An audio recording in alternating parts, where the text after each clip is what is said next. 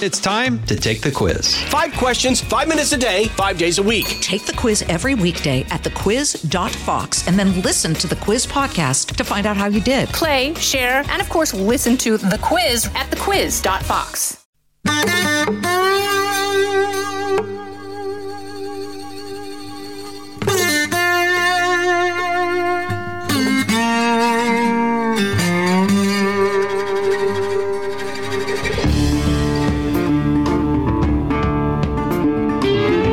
This is Trey. Thank you for joining us for a Thursday edition, also known as Question and Answer Day or Question Day or Mary Langston's podcast, or that's probably it, I guess. I mean, I think that kind of rounds out the different titles that we have. But in any event, it's one of my favorite days of the week. And it's one of the few days Mary Langston actually takes my call and picks up. So how are you, Mary Langston? I'm great. And it's one of the only days that you call. So it works out on both ends. You and I are not, we're not callers or answerers. We are texters. So. We are, and emailers. So we've got that covered. We are texters and emailers. So, well, how are you doing, Trey? I know when you call, something is wrong. How am I doing? Yes. I'm doing okay. College basketball started. South Carolina had a big win over in Paris, actually, beat Notre Dame. South Carolina men won. By the way, not to digress about sports, but, you know, South Carolina had obviously a really, really good team last year. They did not win it all. Kudos to my friend Kim Mulkey for winning it all last year. You know, South Carolina was the favorite. They're not the favorite this year, but I did bump into Coach Staley in Connecticut, of all places. And she is so much fun to bump into and talk to. And she had this look on her face when she told me we're going to be fine. She said, we're going to be fine. And she had a look on her face of like quiet confidence. And I watched them yesterday score 100 points against a top 10 team. And they had a freshman. I probably am not going to pronounce her name correctly. I think it is Mylasia Fulwiley. She's from South Carolina. She did things with a basketball on the court yesterday that I have not seen folks do in women's basketball maybe ever. So they are going to be good. And they're going to be exciting and fun to watch. LSU, on the other hand, again, I keep saying not to digress, but as you can tell, I really do like sports. And I haven't even gotten to the fact that Dallas lost to Philadelphia, or, you know, my South Carolina Gamecocks narrowly beat Jacksonville State. We're going to stick with basketball. I'm sitting there last night and I flip around and I see, you know, Coach Mulkey in one of her incredible outfits, jackets, and they're playing Colorado. And I remember Colorado was good, but, you know, LSU and Kim said, look, we're talented, but we've never played together before. And I'll be doggone if she wasn't right. I'm like, everything she said came to fruition. Colorado won. And Coach Mulkey was right. They're very talented, but they have not played together. And the look on her face, God, I have never felt sorrier for 12 to 15 young women before in my life than what they were going to have to listen to in the locker room after losing to Colorado. God help them. So she'll get it figured out, though.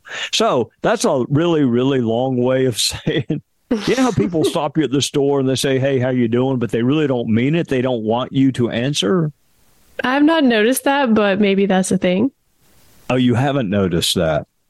I mean, every now and again, you'll stop and say, hey, how you doing? And then 30 minutes later, and every doctor's appointment they've had, you're sitting there thinking, I just was like looking for fine or, you know, great, not like a real answer. I don't think you were looking for a real answer when you asked me how I was doing, but there, 30 minutes later, you got it.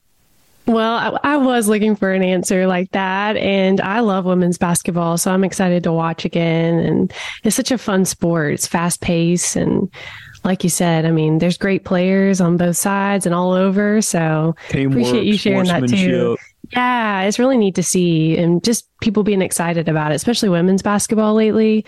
They've got a lot of good attention, I think. You know, there's always the negative stuff, but I think there are some positive things out there too. Well, Yeah, I love sports. I mean, I'm sitting here, mid-February, college baseball starts back. Not that I've given up on football, because I have not given up on football, but two of the teams I pull for are, struggling to become bowl eligible, and Alabama needs some help to make it probably to the playoffs. So, on that dark and dreary note, so that was the only question for the week. How was I doing? Right. That was the only question. No, we have 3 questions. So are you ready for them? Yeah, I think so. All right, let's do it. We appreciate y'all for sending us your questions each week. We hope you'll keep sending them our way. We'll start with a question from Tammy in Missouri. She writes, how did they choose moderators for the debate? She says, I think it would be better to just have one person. Why more? Well, that's 2 questions, I think, and a declarative statement. So we'll start. How do they choose moderators? I think it's with a Ouija board. I think. No, it's not. Although they might try that in the not too distant future. So, Tammy, from the great state of Missouri, we have to separate out primary debates from general election debates. So the primary debates, if they're like when Joe Biden was running and Kamala Harris and Pete Buttigieg and everybody else, that's controlled by the Democrat National Committee.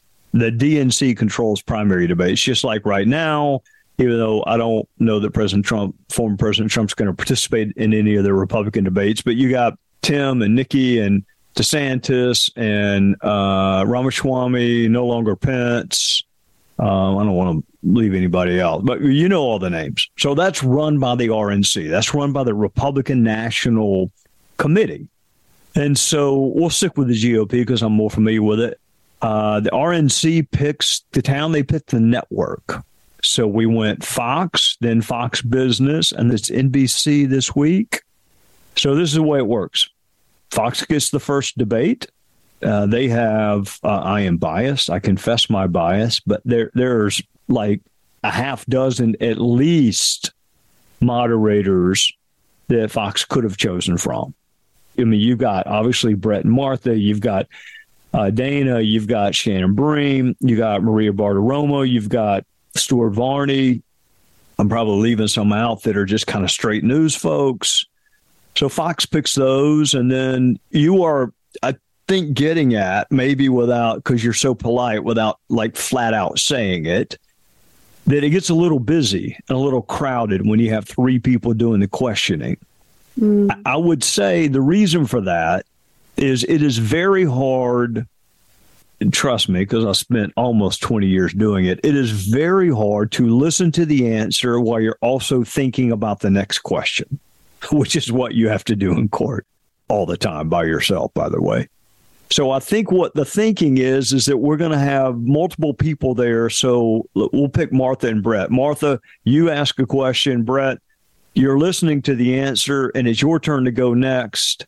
And, you can adapt or you can ask what you already had planned to do. It's just kind of like tag teaming. It's just easy. 3 seem like I'm not judging it because I think everybody in the world knows that I love Dana Perino. But 3 was a little busier. There was the moderator from, I guess, a Univision, wasn't it? I think I'm right about that, out in California. So that's the way primaries work. The party controls the number of debates, how you qualify for the debates.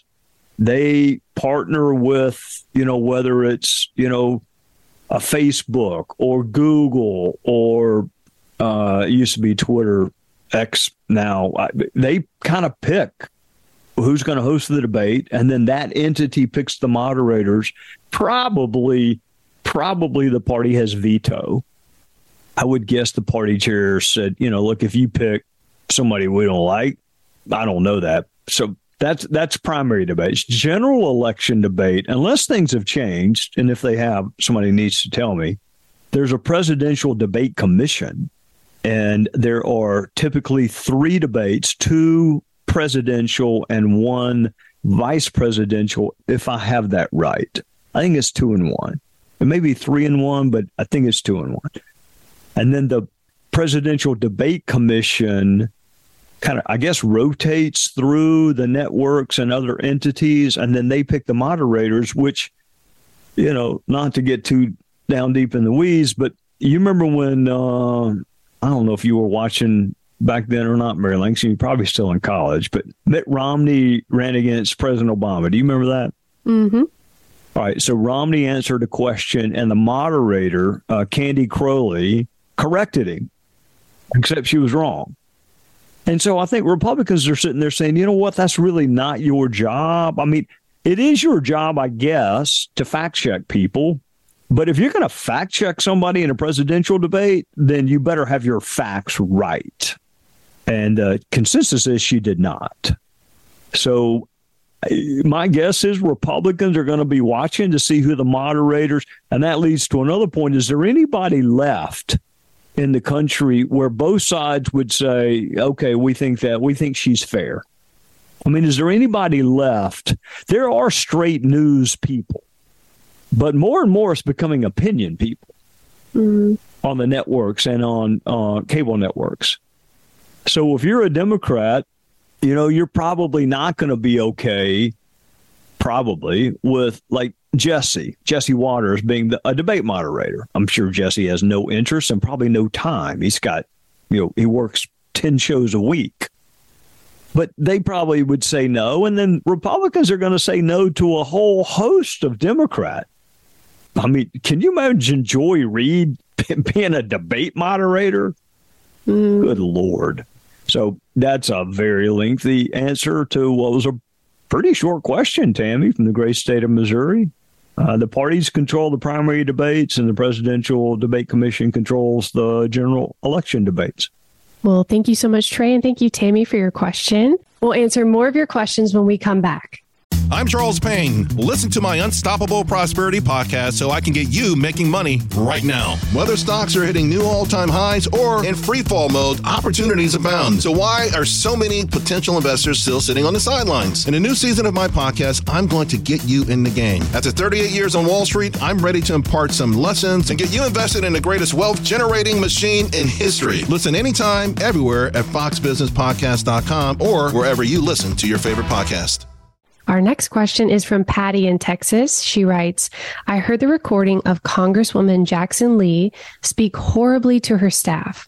Are there any standards of conduct for Congress, and would this recorded language be considered a hostile work environment? Well, those are very serious questions, and I need to start it by asking Mary Langston, did you listen to the audio tape? I did not. No, sir. Okay. I'm not surprised that you did not. And I can also tell you would not know 90% of the words that she used because they're bad words.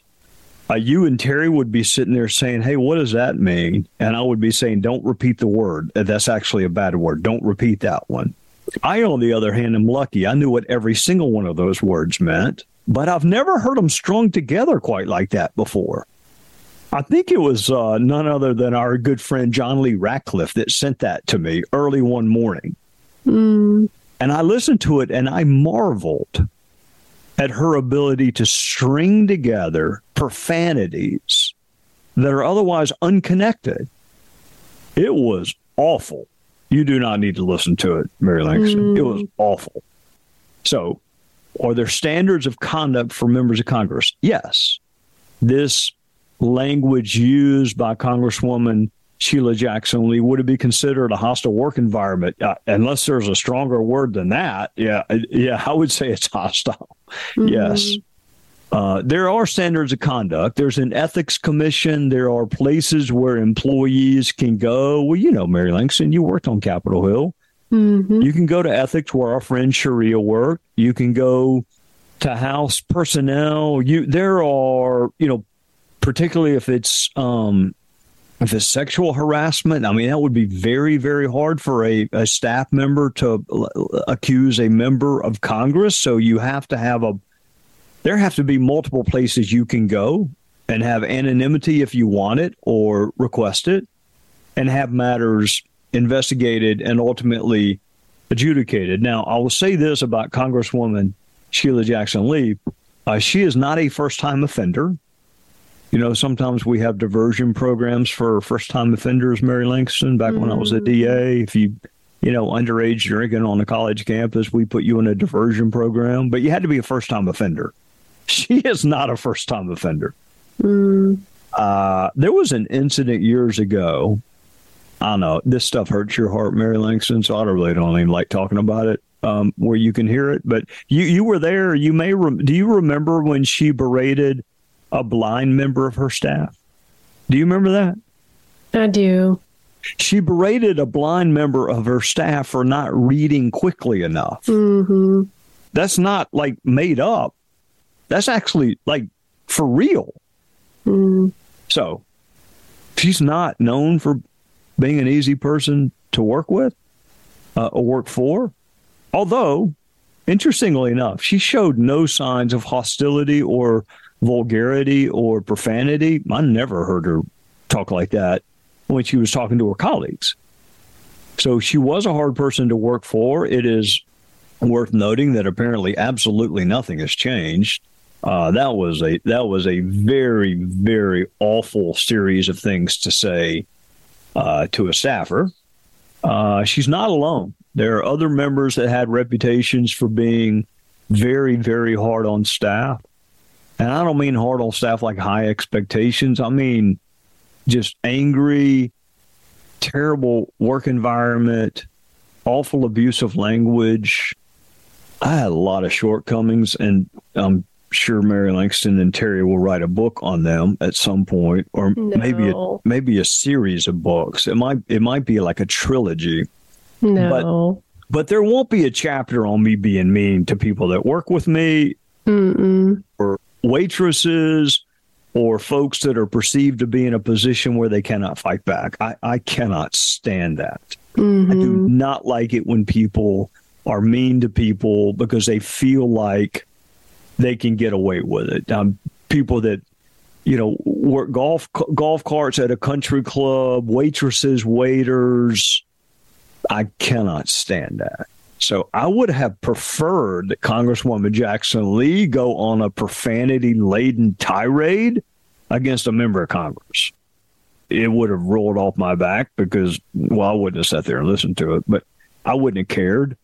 But a youngster's going to care. I don't know this, but my suspicion is it'll be referred to House Ethics. We might not know that she will be punished for it, but she's going to get some kind of reprimand. You cannot. Well, actually, she's running for mayor of Houston, isn't she? She may get the ultimate reprimand. I mean, like the people in Houston may say, look, we don't want somebody like that being our mayor. So to close, I will say this. I have been extraordinarily, just in the last, week, I saw Missy House, whom I worked with forever at the DA's office and also in Congress. I talked to Cindy Crick, worked with her at the DA's office and Congress. Talked to Sharia, worked with her in Congress and in private practice of law, and here I am talking to Mary Langston Willis. So I have been incredibly lucky with the people that I have worked for. One way to surround yourself with really, really good people in a workplace is to treat them with respect. So I am sorry for people that work with abusive bosses. There are plenty of, I stop and think about my closest friends in Congress.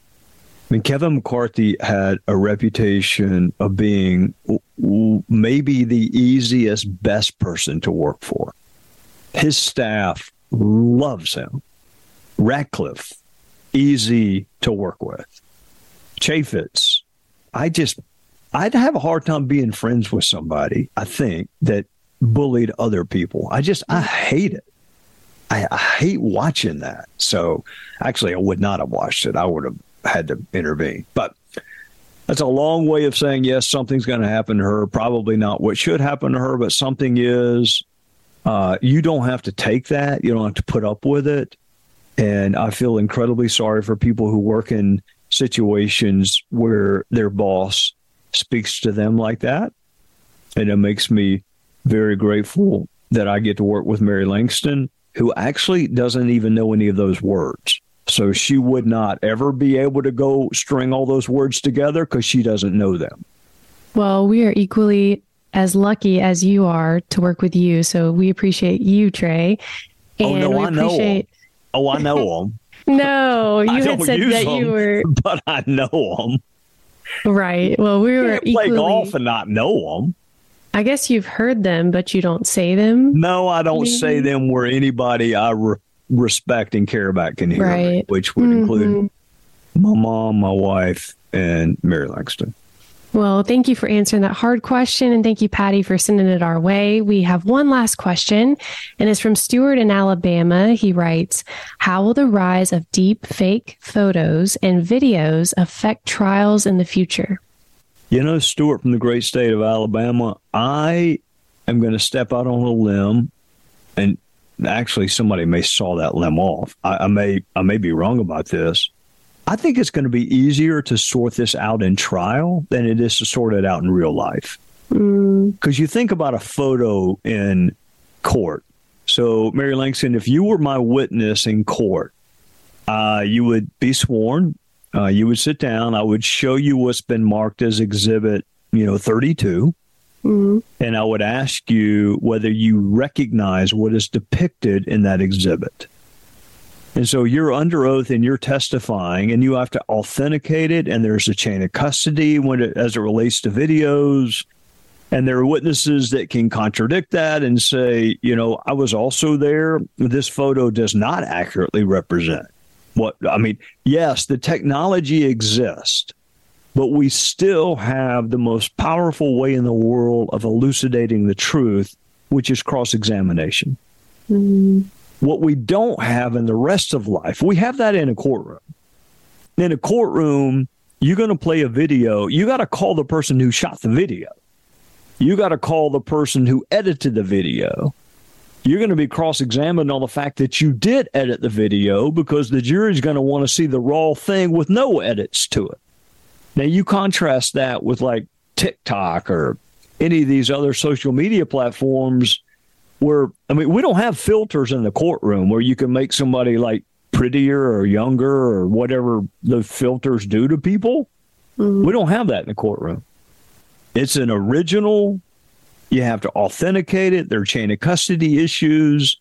Witnesses have to say this accurately depicts what happened. I watched it. I know what happened. Or let's assume there was a surveillance camera. This is where it gets a little bit weird. I watch British crime dramas, Mary Langston. I know you do not watch them, but I do watch them. There are a ton of surveillance cameras in Great Britain. Many, many, many times more than what we have here. And it's hard for somebody to authenticate that because it's literally a camera like capturing everything that happens on a street. But there's nobody there monitoring it. So you can't say, yes, that accurately depicts what I saw, because nobody's watching it. You could engage in some tomfoolery there because there's no one to check it. There's no one to say that's not what happened. But you still have cross-examination. So where did you get this video? How was the video kept? Who's the equipment manufacturer? And then maybe I call the equipment manufacturer and say, could this be faked? Could it be counterfeit? And the honest answer is yes, it could. So the jury gets to hear all that. I worry less about what's going to happen in the courtroom than I worry about what happens outside the courtroom, because we do not cross-examine information outside the courtroom. Well, most people don't. Some of us do. That's what I worry about, Stuart, in the great state of Alabama. You're correct to pick up that, somewhere somebody is going to try to frame someone, or they're going to try to get rich, or they're going to, in a civil case, God forbid, in a criminal case when somebody's liberty is at stake or a victim's rights are at stake. I'm more worried about it taking place outside the courtroom because we have measures to check it inside the courtroom. Well, that's all the questions we have for today. Thank you, Trey, for answering them. All right. Well, before I let you go, tell me how your November, we got daylight savings. I'm in the slough of despond, to quote John Milton. So how are you doing? I'm good. I do like that it's lighter in the mornings. I don't love that it gets darker earlier in the day, But that's okay. It always changes. So I'm thankful for each season we get to experience. But I'm doing great and excited about Thanksgiving. It's probably one of my favorite holidays just because, you're with family and you're just thinking about what you're grateful for. And so I'm excited about that. You're excited about Thanksgiving? Well, not the eating part. Most people like the eating part, but I just like thinking about, I'm just grateful for walking and being with this person or seeing this, all those kinds of things. I mean, how can you be thankful when you don't even know the score of the Cowboy game yet? The Cowboy game didn't come on until 4 well, o'clock. that's why we have you, because you can tell us how's it going, or if you're not talking, we know it's thankful. Not great. I mean, Carolina plays Clemson the Saturday after that. I mean, we don't know yet what we're thankful for, do we? Well, we are thankful for many things, but on your end, hopefully there's a win or at least a good game. We clearly have different Thanksgiving experiences because you know what success for me on Thanksgiving is? What is that? The cops don't come. No, nobody I don't calls believe the cop. That. None of my don't three believe sisters. That. No, that's the truth. If none of my three sisters calls the cops, that is success for any holiday gathering. We don't believe that. We know you're playing football out there with everybody and watching it too. We'll be watching football. I'll be full-time quarterback because I can't move like I used to could move. Everything on me hurts. But we got a little time before Thanksgiving. We still got to get through a couple of weeks. That's true. But there's always something to look forward to, right? There is something to look forward to. Mm-hmm. All right. Well, I'm going to look forward to next Thursday, and hopefully we'll have some more great questions. And between now and then, will try to have your very sweet spirit about Thanksgiving and start thinking of the things I'm thankful for that are not necessarily result oriented. Exactly. It's going to be hard, but I'm going to try, okay? We believe you can do it, and we hope that y'all will keep sending us your questions, and I guess we'll see y'all next Thursday. We'll see you next Thursday, and if you haven't listened to the Sheila Jackson Lee tape, don't. Just take my word for it. It's awful. You take care of yourself. Listen ad-free with a Fox News Podcast Plus subscription on Apple Podcasts. And Amazon Prime members can listen to this show ad-free on the Amazon Music app.